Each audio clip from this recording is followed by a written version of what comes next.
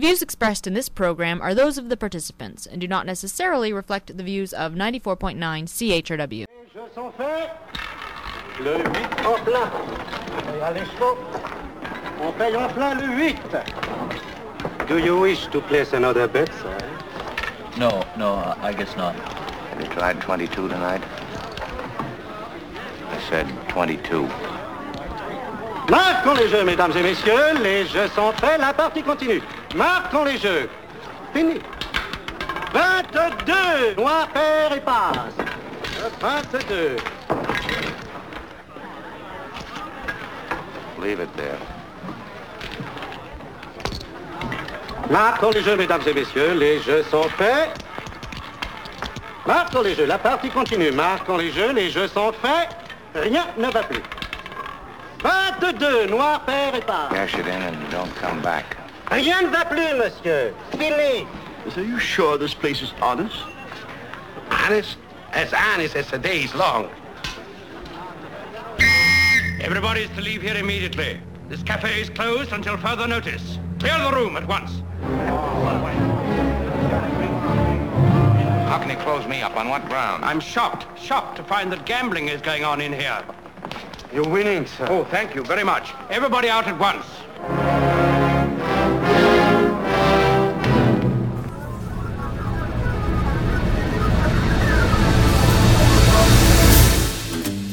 Good morning, London. It's Thursday, May 9th, 2013. I'm Bob Metz. And I'm Mary Lou Ambrosio. And this is Just Right on CHRW 94.9 FM. Where we will be with you from now till noon. No, not right wing. Just right. Fade into color, and color into black and white. Under the bedclothes, everything will be alright. Welcome to our show today. It's going to be a hot one, I think. 519-661-3600 is a number you can call if you want to join in on the conversation. Or as always, email us at feedback@justrightmedia.org. Today we have a very special guest in our studio, one who is not a stranger to our show, that's for sure. He was just on not too many weeks ago and is back again today, actually because of some nasty things that have been said about him in the public here and there. I've already come to her defense. Salim Mansour, welcome. Thank you, Bob. And of course, those who don't know, Salim is Professor of Political Science here at the University of Western Ontario, also author of Delectable Lie, a Liberal Repudiation of Multiculturalism. And Salim, I guess you've been accused by some of the leaders of the Muslim community here in the city of maybe stirring up a little bit of trouble. Is that how you feel, what you're doing? No, I don't think I was in any way. What is it? Stirring up trouble? Well, it's interesting because I'm, of course, referring to some comments that were made on another radio station in town, namely CJBK AM on Andy Utman's show, who has, to his credit, been giving a great deal of time to this very issue. Of course, this was all precipitated because of all the recent terrorist activity we've been exposed to in the news. Not one, not two, not three, but 4, 5, and 6 incidents, many of them quite recently. And Dr. Al-Qassem was on the air, and he called in, and I have to quote what he said about you, so to put this whole thing in context. Good. So here's what he said, and I have quoted this verbatim. And he said this, and by the way, we will be posting the originals of all these clips to our site after this show is posted as well, so people can hear all the original source material for themselves. And he said, and I quote, "It makes me sad that I'm being targeted," and this is Dr. Munir Al-Qassem, that I'm being targeted as part of the problem instead of being asked to join the team that will find a solution.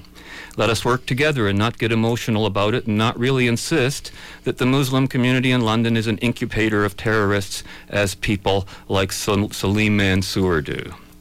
The reality is, Salim Mansour ran for federal election a few years back, and he ran to the Muslim community for support. When he did not find the right support that he needed, immediately he turned against the Muslim community, and now nothing that the Muslims do is really good for him. This is not right. This is not academic. I used to be an academic and continue to be. For 10 years, I taught at Western. And I insist that when an academic speaks on issues as sensitive as this, that he does not turn into somebody who will plant fear in the hearts of people. If he is bitter about the level of support from the Muslim community, he shouldn't start to point fingers at them. This is not right. Would we be happy if a lunatic, without thinking, will come and do something at the London Muslim Mosque, and then there will be victims, and there will be blood, and there will be, this will not serve anybody. I know that the police chief has sent police and undercover to protect the community. We don't need to lose those resources in order to give that protection. Let us all protect ourselves, work together, and not propagate fear for no reason. Well, wow, I was shocked when I heard that. And I called now, in.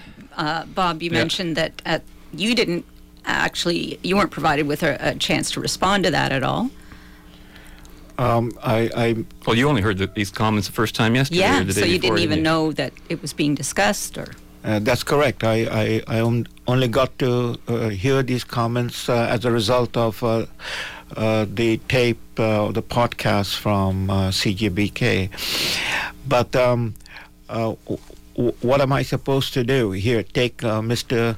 Munir Al-Qasim apart, or which would not be very difficult at all. I mean, here's a man, and when you read that to me, and what I heard is a very sad and pathetic human being. The man claims to be the representative of the Muslim community, as if the Muslim community is a monolith, and the Muslim world is a monolith. There's 1.6 billion Muslim around the world. Muslim community in London is somewhere around about 25,000 people, Muslims of different ethnic backgrounds.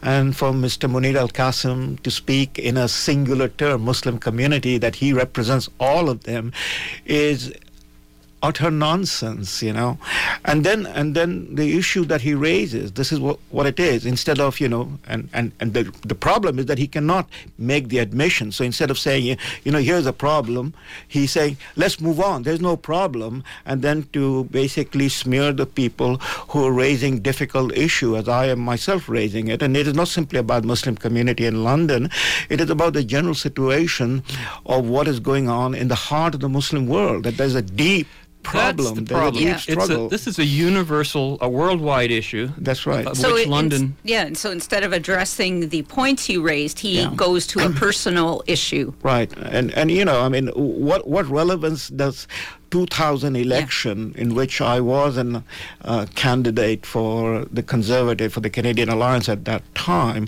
has for 2013 or 9/11. The world flipped on 9/11. Yes, and the last election was before that. That's right. And as you mentioned, both you and Robert Vaughn, our usual co-host here, were also candidates for the same party. Right. And when I called Andy Uthman myself, I called this a complete ad hominem attack against you, because it really had little to do with what you were saying. Precisely. What has 2000 election? The world changed. The world flipped. I didn't get the support of the entire Muslim community. See, entire, because the Muslims are not one. There are many Muslims who supported me, and there were Muslims. I would now describe them as the mosque community, of which Munir Al-Qasim is the leader. So there's a mosque community and a mosque elder, and this community, that is the mosque community, again I emphasize, their leadership has not changed in terms of its profile, in terms of its ideology, in terms of their politics vis-a-vis the Muslim world in the past 15 and more years, 20 years. I have been attending the mosque since I have been in London. I was attending the mosque wherever I have been. Now, after 9/11, I have not been attending, because the mosque community, as I have pointed out, and Munir Al-Qasim is in that sense the leader of the mosque community, not of the Muslims, are basically Islamists. They are the supporters of the Muslim Brotherhood and all the related organizations of the Muslim Brotherhood. They are the offshore plant, you might say, of the multinational group that is the Muslim Brotherhood. Would you say then that's part of the reason they resort to ad ad hominem attacks with you because in order to refute what you say, precisely, they have to deny who they are. Precisely, yeah. Because they cannot deal with the issue. Because to deal with the issue would be to say, where do they stand in relationship to 9/11, in relationship to the global jihad, in relationship to the constant denunciation and abuse directed at non-Muslims, the infidels, the Jews, Israel, Zionism. They cannot confront those arguments, and so they talk in platitudes, and Munir al-Qasim is very good in talking in platitudes. That's the way to skirt the issue.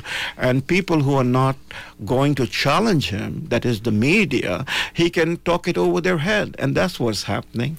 Now, it's interesting. Al-Qasim is always talking about working together, but not being specific about working together at what. And this concerned me greatly. He actually, in trying to figure out what he is about and what he's thinking about, I have another quote here from the same broadcast. And by the way, this was on April 23rd that this broadcast took place. And this is Munir al-Qasim talking about himself. Okay, and he speaks of himself in the third person, which I thought was a little odd, so that's why I had to make that a point. And he said, Munir al-Qasim is not trying to cover up for the problem. Munir al-Qasim is saying, let's work together on the front line. Munir al-Qasim is not denying that there is a problem, and that those elements who are angry because they were driven to this feeling because of what's happened. And I'm not trying to justify their heinous crimes, but the reality is that there are young elements who are driven to these acts because of the feeling that the United States of America and all its allies did what they did in Iraq and Afghanistan and many other parts of the world, and they are resorting to taking the law into their own hands. Munir al-Qasim and all the Muslim community should come together with everyone else and say that we should not perceive of this as a cover-up, but a call to push emotion aside, so let's work together. And he says, and I'll make a promise on the air that if there would be someone or a group of people who have practical suggestions and to deal with the problem, I'll be the first one to work with my colleagues who are the leaders of the Muslim community in London and outside, because I am all over Canada and the States. Interesting for a London leader to be doing that. I can work with them in order for us to bring a solution together rather than saying as a treatment for this cancer, let's cut off the sliver and throw it out of the body. We cannot do that. We've got to realize that we are in this together. Now, end quote. If I read that correctly, he's saying we shouldn't do anything about these terrorists. In fact, we should embrace them and keep them among us. Am I reading that right? When he says, rather than saying as a treatment for this cancer, let's cut off the sliver and throw it out of the body. I mean, that's what we do to cancer. You cut that cancerous portion out and you throw it out. That's your only chance of survival. So, as an analogy, I thought it was terrible. Now, Salim, was it Munir al-Qasim or I can't remember who it was that wrote an article about Afghanistan, about the Buddha's statues? Again, still at that time, blaming Westerners for what was happening. Well, the entire record of Munir Qasim is part of the record of Muslim Brotherhood. So it's of Hamas, the same language. Yeah. And what he's engaged is in dissembling. He's engaged in, trying to cover up what is the record of this man throughout the period before and after 9/11. I mean, you are absolutely right. So he defends the Taliban. He, in fact, attacked people who question what the Taliban had done in terms of destroying the Buddha statues in Bamiyan. These are all on public record. Yes. It is on public record that he is a man who embraced Louis Farrakhan, who traveled to Chicago to speak in glorious terms about Louis Farrakhan, the man who calls the Jewish religion a gutter religion. He's the man who has been at the very high-level appointment in the World Islamic Call Society, which was the arm of the global jihad of Muammar Gaddafi. And he was traveling back and forth to Libya, and these are all on public record. And the WICS had its one of it. As I said, these are branch plants, so it had one major office in London, of which he is a member. And all of this was brought to the front after 9/11, when the WICS's charity status was revoked by the Canada Revenue Agency. He's a member of the Muslim Association of Canada, of the World Assembly of Muslim Youth. All these are Saudi-funded organization that preaches the language of jihad. He himself has spoken the language of jihad in a book, if you have the time here, in a book by Stephen Emerson, who had been tracking jihad in America and wrote a book called Jihad in America that was published in 2002. Almost a decade before that, Stephen Emerson had done a documentary that won all sorts of awards about jihad in America. That was after the first World Trade bombing. And now Stephen Emerson, who meticulously tracked down all the various organizations in America and United States and Canada that are involved in preaching jihad, pointed out that there was a base here in London. Incredible. And he named Munir al-Qasim and quoted Munir al-Qasim glorifying jihad as the cult of death, as something that people seek martyrdom because they love al-akhirah, which is the life in the next world, more than the life in this world. Yeah, and this is a man who's been working at the university and also a chaplain for the London police. How does this happen? All along. And so this is the thing that the dots are all over there, but the man has not, nobody has asked him in public to explain his position, So when people like myself, or when Tariq Fatah or Stephen Emerson and others have raised the issue, not only about Munir al-Qasim, but about people like him right across North America, and that's the point that we were making. When young people sitting in the mosque and sitting in these various mosque-related club like the Muslim Association of Canada, the World Assembly of Muslim Youth, they're listening to this sort of discourse where, the whole argument of jihad, of support for all the various causes in which the jihadis are operating across the Muslim world, Kashmir, Palestine, of course, preeminently, Somalia, North Africa, Afghanistan, Pakistan, and to support these brothers, quote unquote, who are putting their lives on the line, then this is the call. This is the idea that is percolating in an environment, which is the mosque environment, where these young, impressionable kids are growing up. And there is going to be statistically a portion of these young kids who are going to absorb these ideas and then subsequently act upon them. And we are not surprised. That's the radicalization that is taking place. That's what we have been talking about. There is a radicalization taking place. And the London story was not the only story. Well, and this working together thing, the Justin Trudeau-esque third-party references aside, what does he mean by that? Well, it sounds like every socialist communist of every culture. They always want to work together. Sounds like Dalton McGuinty, for heaven's sakes. You're not the only one saying these kinds of things, and you're not alone anymore in arguing your point. We're going to go to an audio bite now. Did you want to say anything about this one, Raheel Raza, before we go into it, or should we just go into it? This was actually aired on Sun News on April 23rd, featuring Raheel Raza, speaking of a meeting she was at, apparently after that. And we should just say that Raheel and Salim are president and vice president of the group Muslims Facing Tomorrow, which was formed exactly for this reason. Excellent. So we'll hear from that and we'll return right after this.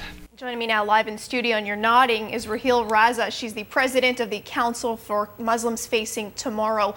I want to talk to you first off about yesterday, everything that happened yesterday. And we had the briefing, of course, live on our network here, and we were watching it very closely. And we hear that beforehand, RCMP actually met with members of the Muslim community in a form of community briefing. Yes. You were part of this. I was. Yes. Okay, tell us about it. Well, it was a meeting of leaders, and mostly in the room were imams of all the different mosques, and there were 3 other women. There was myself and a gentleman who identified himself as being Buddhist, so I don't know how he was there, but he must be a community leader.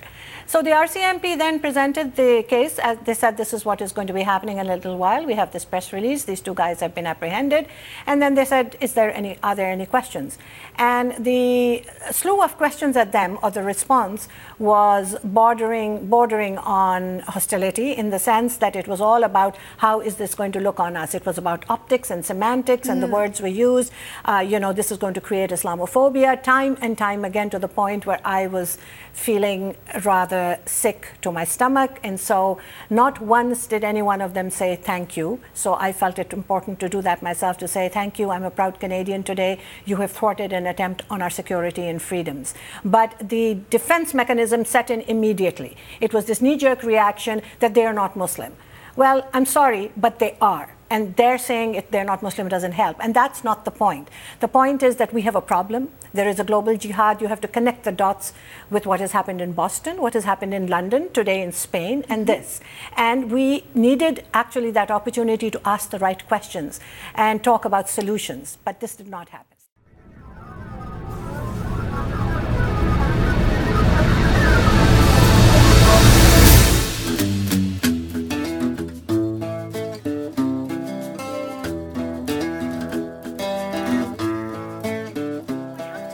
Based on, and you're describing and you're painting a pretty graphic picture of what went on in this briefing.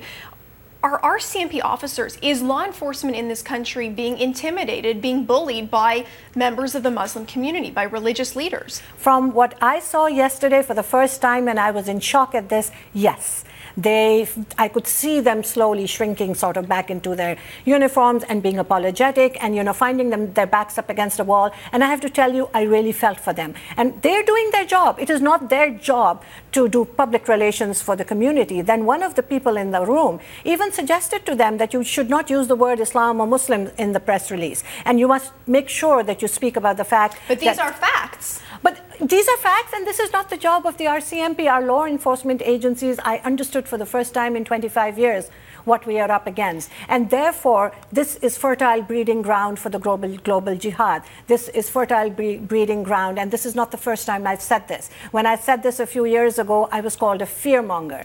But the grassroots problem is that there is a global jihad, that there is a problem within the Muslim communities, and we have to acknowledge it and stand up and take action. Yes, fearmonger. Is that what you are, Salim? That's what you were called to.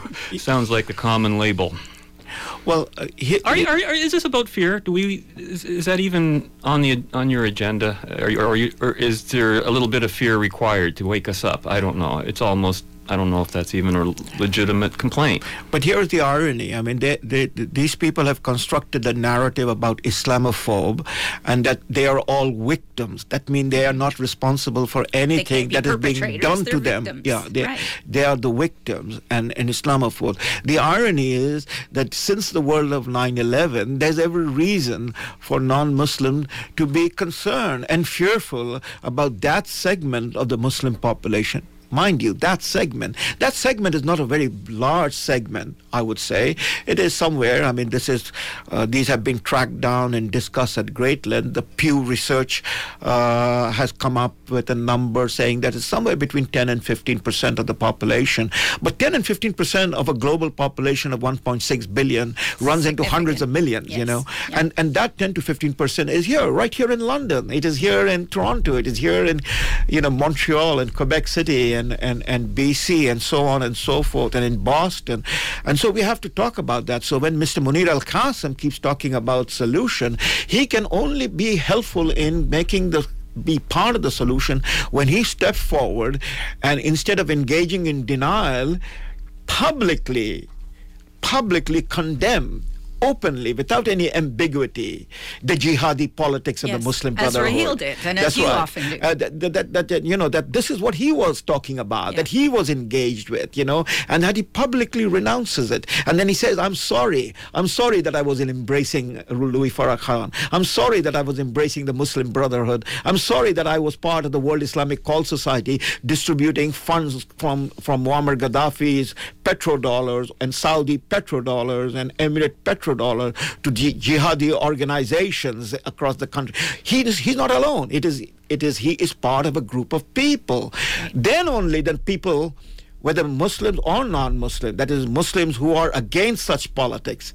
And I think it is very useful, the point that was made on your show a few sessions ago about the distinction to be made between Muslims and Islamists, or Islamists and non-Islamist Muslim, that this is a conflict between theocrats and anti-theocrats. And the Muslim world is split between that.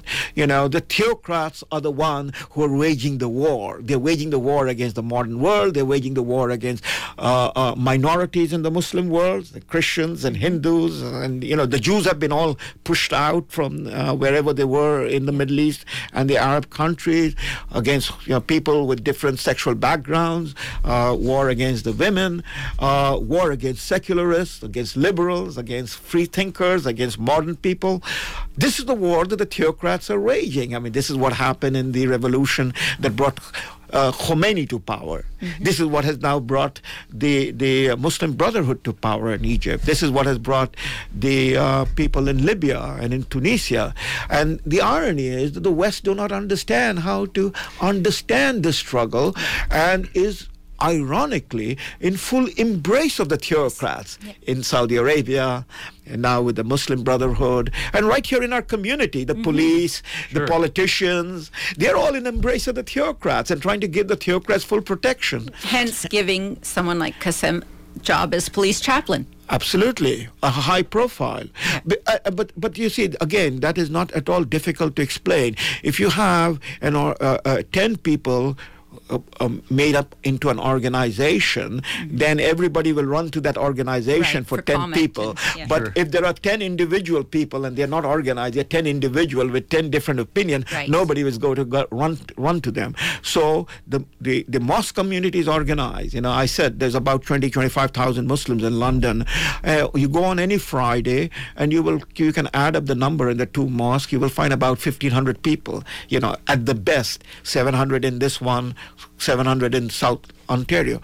That tells you that a huge chunk, maybe 90%, are not regular attendees to the mosque. Right. And this is what we were saying. I know it was Paul McKeever brought up the whole thing between theocracy and democracy, and that I think we're going to expand into that very issue for the second half of the show. And, you know, we have another sort of first-hand witness coming up here with this next audio bite we have. Mary Lou, I know you wanted to say something about Lara Logan, who is a CBS News correspondent, and we'll be hearing a bit from her over the balance of the show, and her experience is something else. Incredible. Yeah, she was actually an embedded reporter in Iraq, and she covered the war in Afghanistan. And you remember, she was the reporter that was brutally raped and assaulted by a mob of Egyptian men while covering the protests in Tahrir Square. Shocking. But what's very interesting is, despite those assaults on Western reporters, the media didn't want to tell that story. They wanted to stick to the narrative about this exciting liberation movement in Egypt, which meanwhile was the Muslim Brotherhood was in the background. So here we go again, missing the real story. But Lara Logan gave this keynote lecture at a Better Government Association luncheon, in which she discusses the critical role that the press has in truthfully and faithfully reporting the facts. So regardless of the politics, and that's what we're going to be hearing from her. And this was actually recorded, I understand, in October of 2012. Correct. Is that correct? Yeah. Okay, we're going to go to a break for our bottom of the hour, and when we return, our conversation with Salim Mansour will continue. There's been a narrative coming out of Washington over the last few years, many of it driven by Pakistani lobbying money and by Taliban apologists. One of my favorite things to read about is how the Taliban today is so unlike the Taliban of 2001. They're just a more moderate, gentler, kinder Taliban who just can't wait to see women in the workplace occupying, you know, an equal role in society, and, you know, great economic prosperity for all of Afghanistan, and don't really want to take us back 3,000 years into that terrible, terrible place that I witnessed in 2001 when I went with the Afghan soldiers who retook Kabul from the Taliban. You know, it's such nonsense. And every now and then you'll read someone in a British paper or someone in an American paper, someone saying to you that they've been talking to the Taliban, and Taliban wanted to go to peace talks, and they you know, they're ready to renounce their links with Al-Qaeda. There's really the theory is, if you pack up and go home from Afghanistan, the problem is over. The Taliban just want their country back. They've got no problem with you, and we can stop wasting billions of dollars and American lives in Afghanistan, and we can turn our backs on this this war that has really been a waste of our time. That's amazing to me that that's where we are today. Because, I mean, not only do I remember the promises that were made, which is fine, you don't want to keep your promises, that's politics, I guess. But to think that there's any similarity between this and Vietnam is ridiculous. The Viet Cong didn't care what you did when you went back to America. The Viet Cong weren't fighting for an Islamic caliphate. The Viet Cong didn't have a global struggle. And it's amazing to me that we constantly ignore what Al-Qaeda and the Taliban and Haqqani and all these groups tell us every day in their own newspapers, in their own statements. They share something. They share an idea. Al-Qaeda is not an organization. You don't have to have a card, a membership card or a badge or something that we recognize in our society. Something that the FBI can say, okay, I know what that is. I'm going to hold you responsible for what you did in Libya, and we're going to put you on trial in America. This is terrorism. It's a completely and utterly different fight from anything we have faced in our history.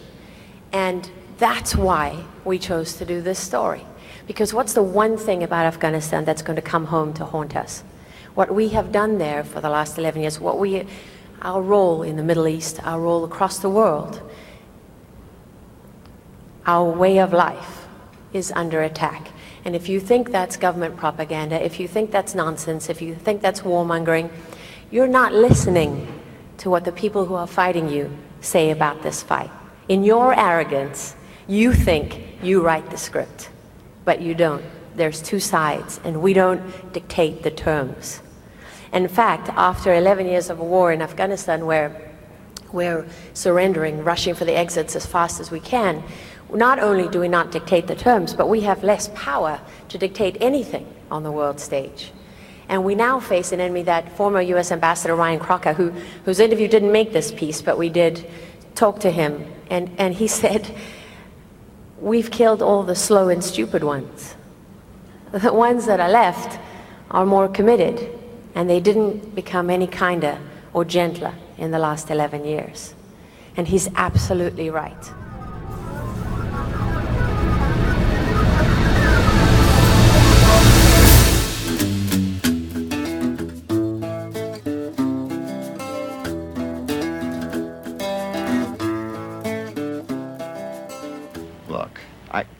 I want to go. Why? Doesn't it drive you crazy just to think of them together? Maybe a little. So why are you going? I mean, you can do the alley cat at home. I don't know. Maybe it has something to do with actually seeing them get married. You know, maybe that's the only way I'll believe it's really over. You know, like if a tree falls in the forest. Huh? You know, like if a tree falls in the forest and there's no one there to hear it, how do you know it made a sound? Oh. What kind of tree? Doesn't matter what kind of tree. Sure it does. What kind of tree doesn't make a sound? Forget it.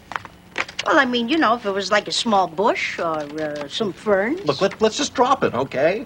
Fine. You started it. Hello, is Dana there? Moss. You wouldn't hear. Are you sure you want to go in there?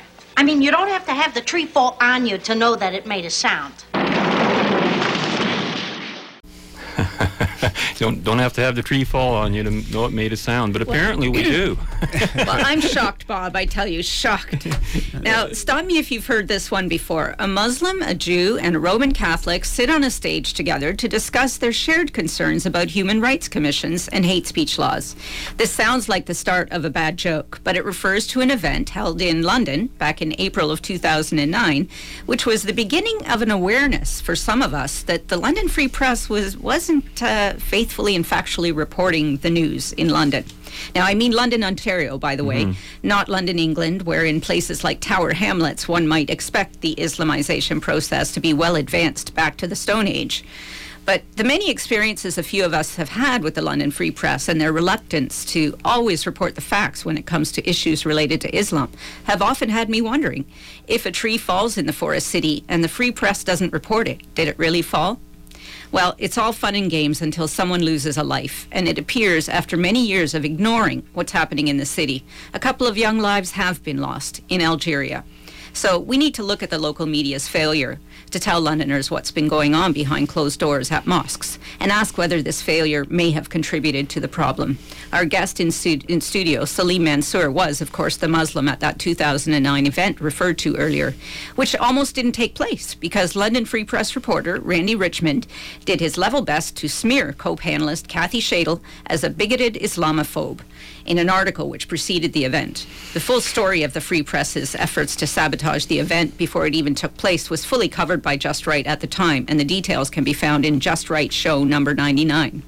For another of the many examples of questionable Free Press editorial decisions, we need to go back to September 2010, when they spiked longtime columnist Rory Leishman's article entitled "Media Neglect Sources of Homegrown Islamist Extremism."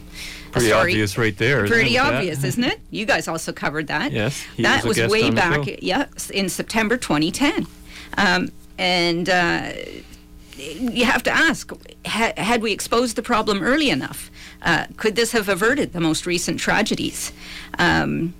So, maybe if the media had been paying attention to people like Salim, Londoners wouldn't have been shocked to hear the news of those young men traveling to Algeria. Would you agree, Salim, that if the media had been paying attention to people like you, Tarek, Raheel, people who know the consequences of the media's failure to report the truth and ask the tough questions, if they had been willing to write about these subjects in a factual and informative manner, would you agree there would have been no shock at this turn of events in London? Yeah, I agree. I mean, the mainstream media has a narrative that it has been selling and spinning from before 9/11 to after 9/11 and on to right now, and the core issue of that narrative is we are a multicultural country, So that's their motivation. They're just so married to that concept that anything else that disputes it is just not seen. And that is right. And so anything that diminishes or underscores or undermines that narrative is going to be censored out, and we can find many dots. You have pointed out the question of Rory Leishman column being spiked, the 2009 event. Repeatedly, my columns would not be published. I mean, I was writing a weekly column for almost 15 years, and some of them, or a great many of them, were not published in the London Free Press, though I was a nationally syndicated columnist for the Sun Media, the and QMI. And of course, we wouldn't know about that. You would know about it. You would have to find those columns in other Sun papers. And I was told, quite frankly, by a number of editors that, there was immense pressure from, quote, unquote, the Muslim community. That is the Muslim community which Munir al-Qasim represents. The mosque community. The mosque community. Not to publish me or not to publish Rory Leishman or not to get into any of these discussion. Let me point out furthermore, I mean, this is not simply the London Free Press. This is the global problem. This is North American problem. Right. This is the problem with Toronto Star and Globe and Mail and CBC. The fact that CBC broke the story on the Canadian connection was something that could not be ignored because other media outlets had talked about it. But you were referring to the Arab Spring. I mean, big name people like Thomas Friedman of New York Times and others were all singing hallelujah about Arab Spring leading up to from 2010, 2011. And they were pointing out that what is happening is somehow a repeat of what happened in Eastern Europe with the collapse of communism and the freedom that came in Eastern Europe with the rise of democracy, the tearing down of the Berlin Wall.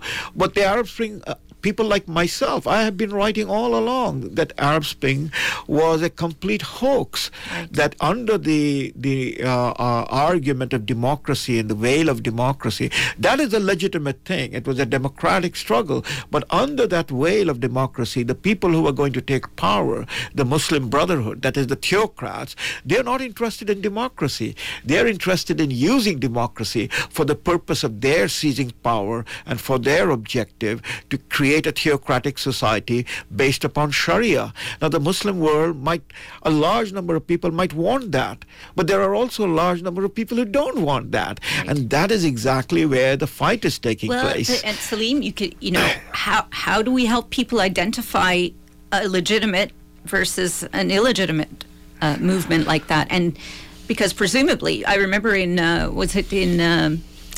Iran in 2009, the Green Movement. That was something that should have been supported. That was for real. But that opportunity was missed. Well, one way to guarantee or at least to come close to understanding what's happening is to have a free media where many voices are heard over a consistent basis, and then you can identify who are the players, who are the people. Are we hearing the voices from the women? Are we hearing the voices of the minorities, say in Egypt, the Christian community, or in Syria, or in Iraq, or in Pakistan? Are we hearing them speaking out? What we are hearing is the overwhelming decibel sound of the mosque community to which Munir al-Qasim belongs. Yes. And they are using the argument of democracy. In this case, Munir al-Qasim using the argument of, we have a problem, let's solve the problem. Well, Mr. Qasim, you are the problem because, other voices have not been heard, and we can identify you. And now the alternate media has come about, and the strength of the alternate media that has come about is growing, even though mainstream media want to censor it. The alternate media is the bloggers, it's the radio shows like this one. That is increasing in intensity, and it is as a result of the alternate media that eventually people are hearing the story. I mean, the biggest noise of the alternate media was how the mainstream media tried to get George Bush indicted or finished during that famous episode of Dan Rather. If your memory goes back to it. And then it was the alternate media that pointed out that Dan Rather was running a hoax. And Dan Rather was the CBS main man. So the alternate media is coming around. It'll take time, but the credibility of the mainstream media is pretty much shattered. Now, just to emphasize that one point you make, because it's a very good one, that people should observe carefully and note, are the usual marginalized voices able to speak? If they are, then perhaps it's a genuine movement. If it's not, if they aren't, then it's something else. Well, exactly. I mean, why is it the mainstream media that has given Mr. al-Qasim so much time? Because he's the imam of the mosque. Well, they have given him time because he's the imam of the mosque. But did they ask him, Mr. al-Qasim, what is your position that was publicly stated in 2002, 2003, 2001 on the Taliban, on the support for the Taliban, on the glorification of the Taliban? These are all public record. Your denunciation of those people like Salim Mansour, who were basically pointing out that Taliban is nothing but the Khmer Rouge of the Muslim world. What is your position now, Mr. al-Qasim? Can we know about it? What is your position, on your relationship with the World Islamic Council? Can we know about it? What is your position on Mr. Louis Farrakhan that you embrace and that you glorified? Can we know about it? Now, unless those questions are asked, Mr. al-Qasim is being given a free ride, and how will the public know? Precisely, and he's Tarek Fatah said something that I found quite disturbing, and he said that on CJBK as well. And I know that you teach here at Western, and he said, and I quote, "I know what's happening in London in the campus community there. It's a hotbed of Islamic radicalism. The same people who push it are the same people who come on TV and say, oh, we don't know where this came from." And then he said, oh, come on, they can fool a bunch of bleeding heart white liberals and academics, but some of us are Muslim and we know what's happening. Campus and high school prayer rooms are the headquarters of radical Muslim ideology. Is that true? More or less it is true, because the campus student movements, whether it is here at Western or whether it is at any university across Canada and United States, is dominated by the Muslim Student Association. But aren't they using them for prayer? Isn't that the idea? Well, it is being used for prayer, so where people can gather together and mingle and get to know, and then they can meet outside the prayer rooms, So, but the point is that the organization, the organized body, is the Muslim Student Association. Now, where would they get their funding, for example? Groups like that? Each campus club have funding that come from the students' contribution. So they are students of the university community. Club, sure. But it's not from outside sources, is what I'm asking. Well, they have access to the mosque. they have support from the mosque, they have support from the mosque-related clubs, and it is from the Muslim Student Association. It's like the youth communist movement that the people then rise up to the main Communist Party, or any such organization. Youth liberal like a breeding movement, ground, youth liberal movement to the main liberal party, or youth conservative movement. So the MSA is the youth movement of the jihadis. We're at the quarter hour again. Got to go to another break. Did you want to say anything else about this upcoming Lara Logan? No, this is more from Lara Logan. This is more from her, and she, of course, is the CBS News correspondent who knows of what she speaks because she was right there on the front lines. We'll return right after this. Take your family to Arlington Cemetery and see the fresh graves that have been dug, those soldiers haven't been put in the ground by Hamas and other people on the terrorist list. They've been put there by Al-Qaeda and the Taliban and Haqqani and the Pakistani government and all those people who want to destroy the United States, the West, and our way of life. It's almost like Groundhog Day in Afghanistan. That, just as Charlie Wilson's war, right? Charlie Wilson said, if you turn your back on Afghanistan now, you're going to pay a price. And we didn't believe them. And then there was 9/11. And when I look at what's happening in Libya, there's a big song and dance about whether this was a terrorist attack or a protest. And you just want to scream, for God's sake. Are you kidding me?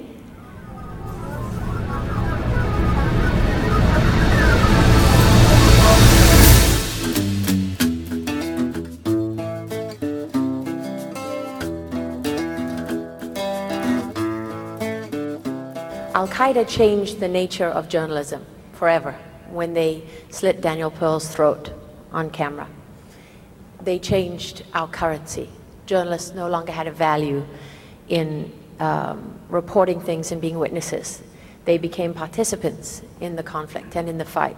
If Osama bin Laden wanted to get his message out, he didn't need to sit down with 60 Minutes. He had any number of jihadi forums, his Al-Sahab, his own magazine, and Arabic news channels to send his tapes to.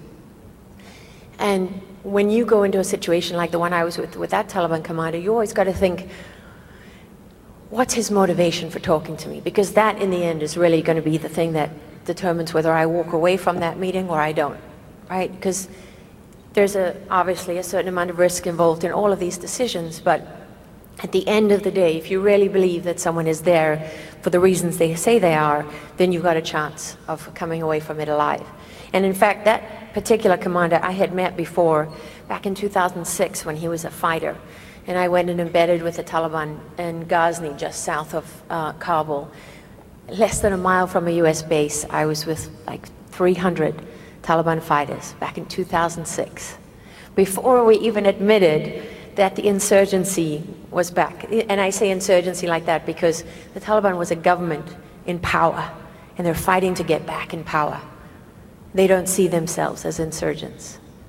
It's a very important distinction. And for me, if you fail to identify the ideological component to this fight, if you fail to identify what your enemy is really fighting for, if you lie about who they really are, I don't see how you can possibly have the right strategy. What a powerful statement. Very. Yeah. Well, Lara Logan is a woman who was physically assaulted and raped, gang raped in Tahrir Square. That's the Freedom Square. Just think about it, the irony. Yes. Tahrir Square is the Freedom Square in Cairo, where every individual should be respected. And here was a white woman who was reporting on the Arab Spring, was gang raped. Yeah. Just amazing. Now, she pointed out that, I think, she tried to make the point, I think, in what she was saying there, that this isn't just a bunch of protesters or disaffected people. All of this activity is being funded at the top somewhere by government of some nation somewhere, or nations. Is that correct? That's absolutely correct. I mean, these are all on the official record. We have a figure, it's an astronomical figure. We have a figure since the 1970s. Saudi Arabia has spent over $70 billion, that's with a B, in spreading its message of Islamism, of Wahhabism, in support of the Muslim Brotherhood. Now, that's one country. Aren't the Saudis really the ones who are responsible for 9/11? 14 of the hijackers on those 4 planes that went into the World Trade Center were Saudi citizens. Yeah, so we went to Afghanistan instead. I never understood that, and that was, as soon as I realized that was going on, okay, I'm confused. Well, I mean, because we went into Afghanistan, because we went in hunting for Osama bin Laden, and to destroy his base, and to destroy the Taliban who refused to hand over Osama bin Laden. But those are now all underneath the water. The point is that this is a global jihad. If there is any critical point here, we embraced Saudi Arabia a long ago. That was in the 1920s. And this is the country, or this is the culture, the most retrograde. This is where Wahhabism comes from, right? Exactly where the most retrograde system of government that is in full embrace by what would be supposedly the most progressive or most open democratic republic in the world, the United States. This is the asymmetry. And what do those people, that is the anti-theocrats in the Muslim world, how do they stand up and struggle against the theocrats?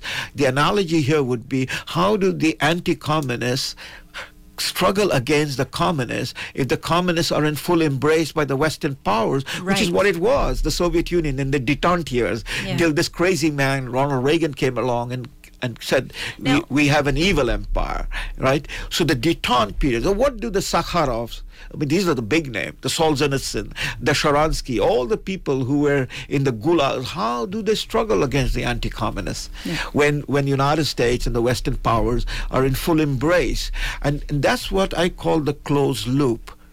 We live in a memory hole. If you give me another 90 seconds, we live in a memory hole. The worst terrorist act in the history before 9/11 was planned, organized, the logistic prepared and executed from Canada, and the people who were the victims were Canadian. That was the Air India bombing. Yes. And the Indian government and people who knew about it, like politicians like Ujjal Dosanjh, who later on became the premier of BC and a member of the cabinet in Ottawa, they were warning the Canadian politician and political parties. But the politician and political parties, all of them, irrespective, conservatives, liberals, NDP, were going to those gurdwaras, that is the temple of the Sikhs, where these things were planned so that they would get their vote. And we are repeating it. We are repeating. Our politician, it doesn't matter, in the city of London. I often joke that our leaders, they're not leaders, they're cheerleaders. They're boldly going where they think the majority of the voting public want them to go. So if these communities have the numbers. Absolutely. And here you have a guy like Munir al-Qasim being garlanded with medal. Who are we garlanding with medal? Which is the NDP member of parliament does in the city of London. Garland Mr. Munir al-Qasim with the medal, the Queen's Jubilee, is a guy who is sitting in full embrace of Louis Farrakhan, who is in full support of the jihadi movement worldwide, who we know of where he stands. And this is where we are as a country. So what does Rahil Raza or anyone, Rahil was the fly on the wall at that briefing with the RCMP. And you heard what Rahil said, that the RCMP and the CSIS were far more concerned about the sensibilities of these imams who will not turn around and call them Islamophobes, rather than concerned about the fact that there are these people in their own community and that they have to weed them out. Yes, exactly. Well, and it's interesting, too, with the people of the left. In the West, they oppose the imaginary theocrats in the Conservative Party, for example. Meanwhile, they enable the real theocrats in the Muslim world. Absolutely. It's bizarre. And so we have the problem. We have the problem, this is a global problem, but not the way Munir al-Qasim says it. Munir al-Qasim, when he talks about this is a global problem, he's trying to buck the responsibility. Because over 90% of this problem of terrorism is a Muslim problem. That is, the terrorists are Muslim, they're Islamists, they're theocrats. This is not Roman Catholics or Japanese or Nepali or anybody else engaged in. Well, that's an excellent point to close off the show with. We've got about a minute, because Tariq Fatah mentioned, he said, people should open their eyes. This is a war between Muslims and Islamists. The rest of the world is a side casualty. Is that an accurate appraisal? Well, I got the impression the rest of the world was also a target, but not just a side casualty. No, the rest of the world is a target. I mean, I don't know what Tariq Fatah is talking about, but 9/11, the rest of the world was target, you know, and this war is going on. London was target, Madrid was target, Bali, Indonesia was target, Mumbai, India was target, on and on. There are many targets have been and will continue to be. But the point that is that this global jihad, which emanates from the Muslim world, run by theocrats, the problem for the West is, that's what I was heading at, is the asymmetry. This global jihad is the mentality of the 10th century, the pre-modern age, where the West was a millennium ago.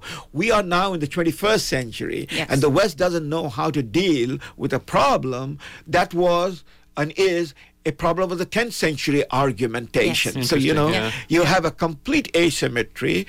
The West doesn't know how to deal. The West wants to protect its own democratic values. Our politicians, on the basis of protecting our own democratic value, want to embrace everybody. And so this is multiculturalism.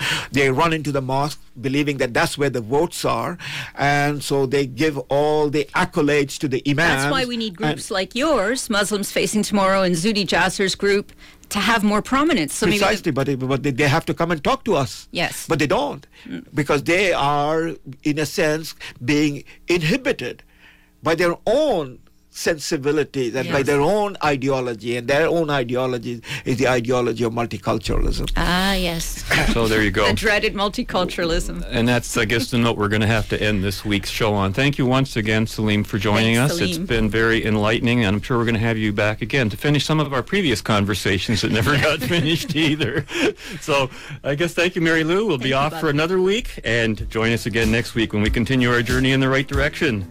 Until then, be right, stay right, do act right, think right, and be right back here.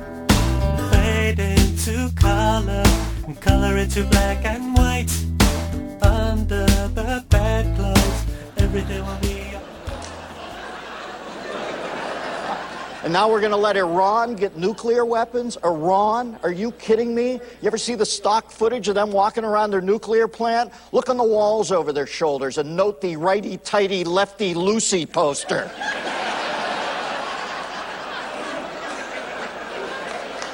Christ. You know what's going to happen here. Netanyahu, who lost his brother at Entebbe, is going to go so far, and then he's going to put the big portobello over Iran.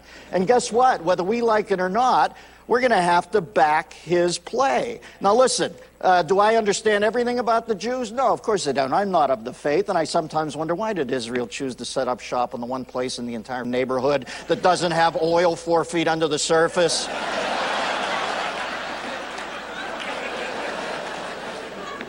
The Jews.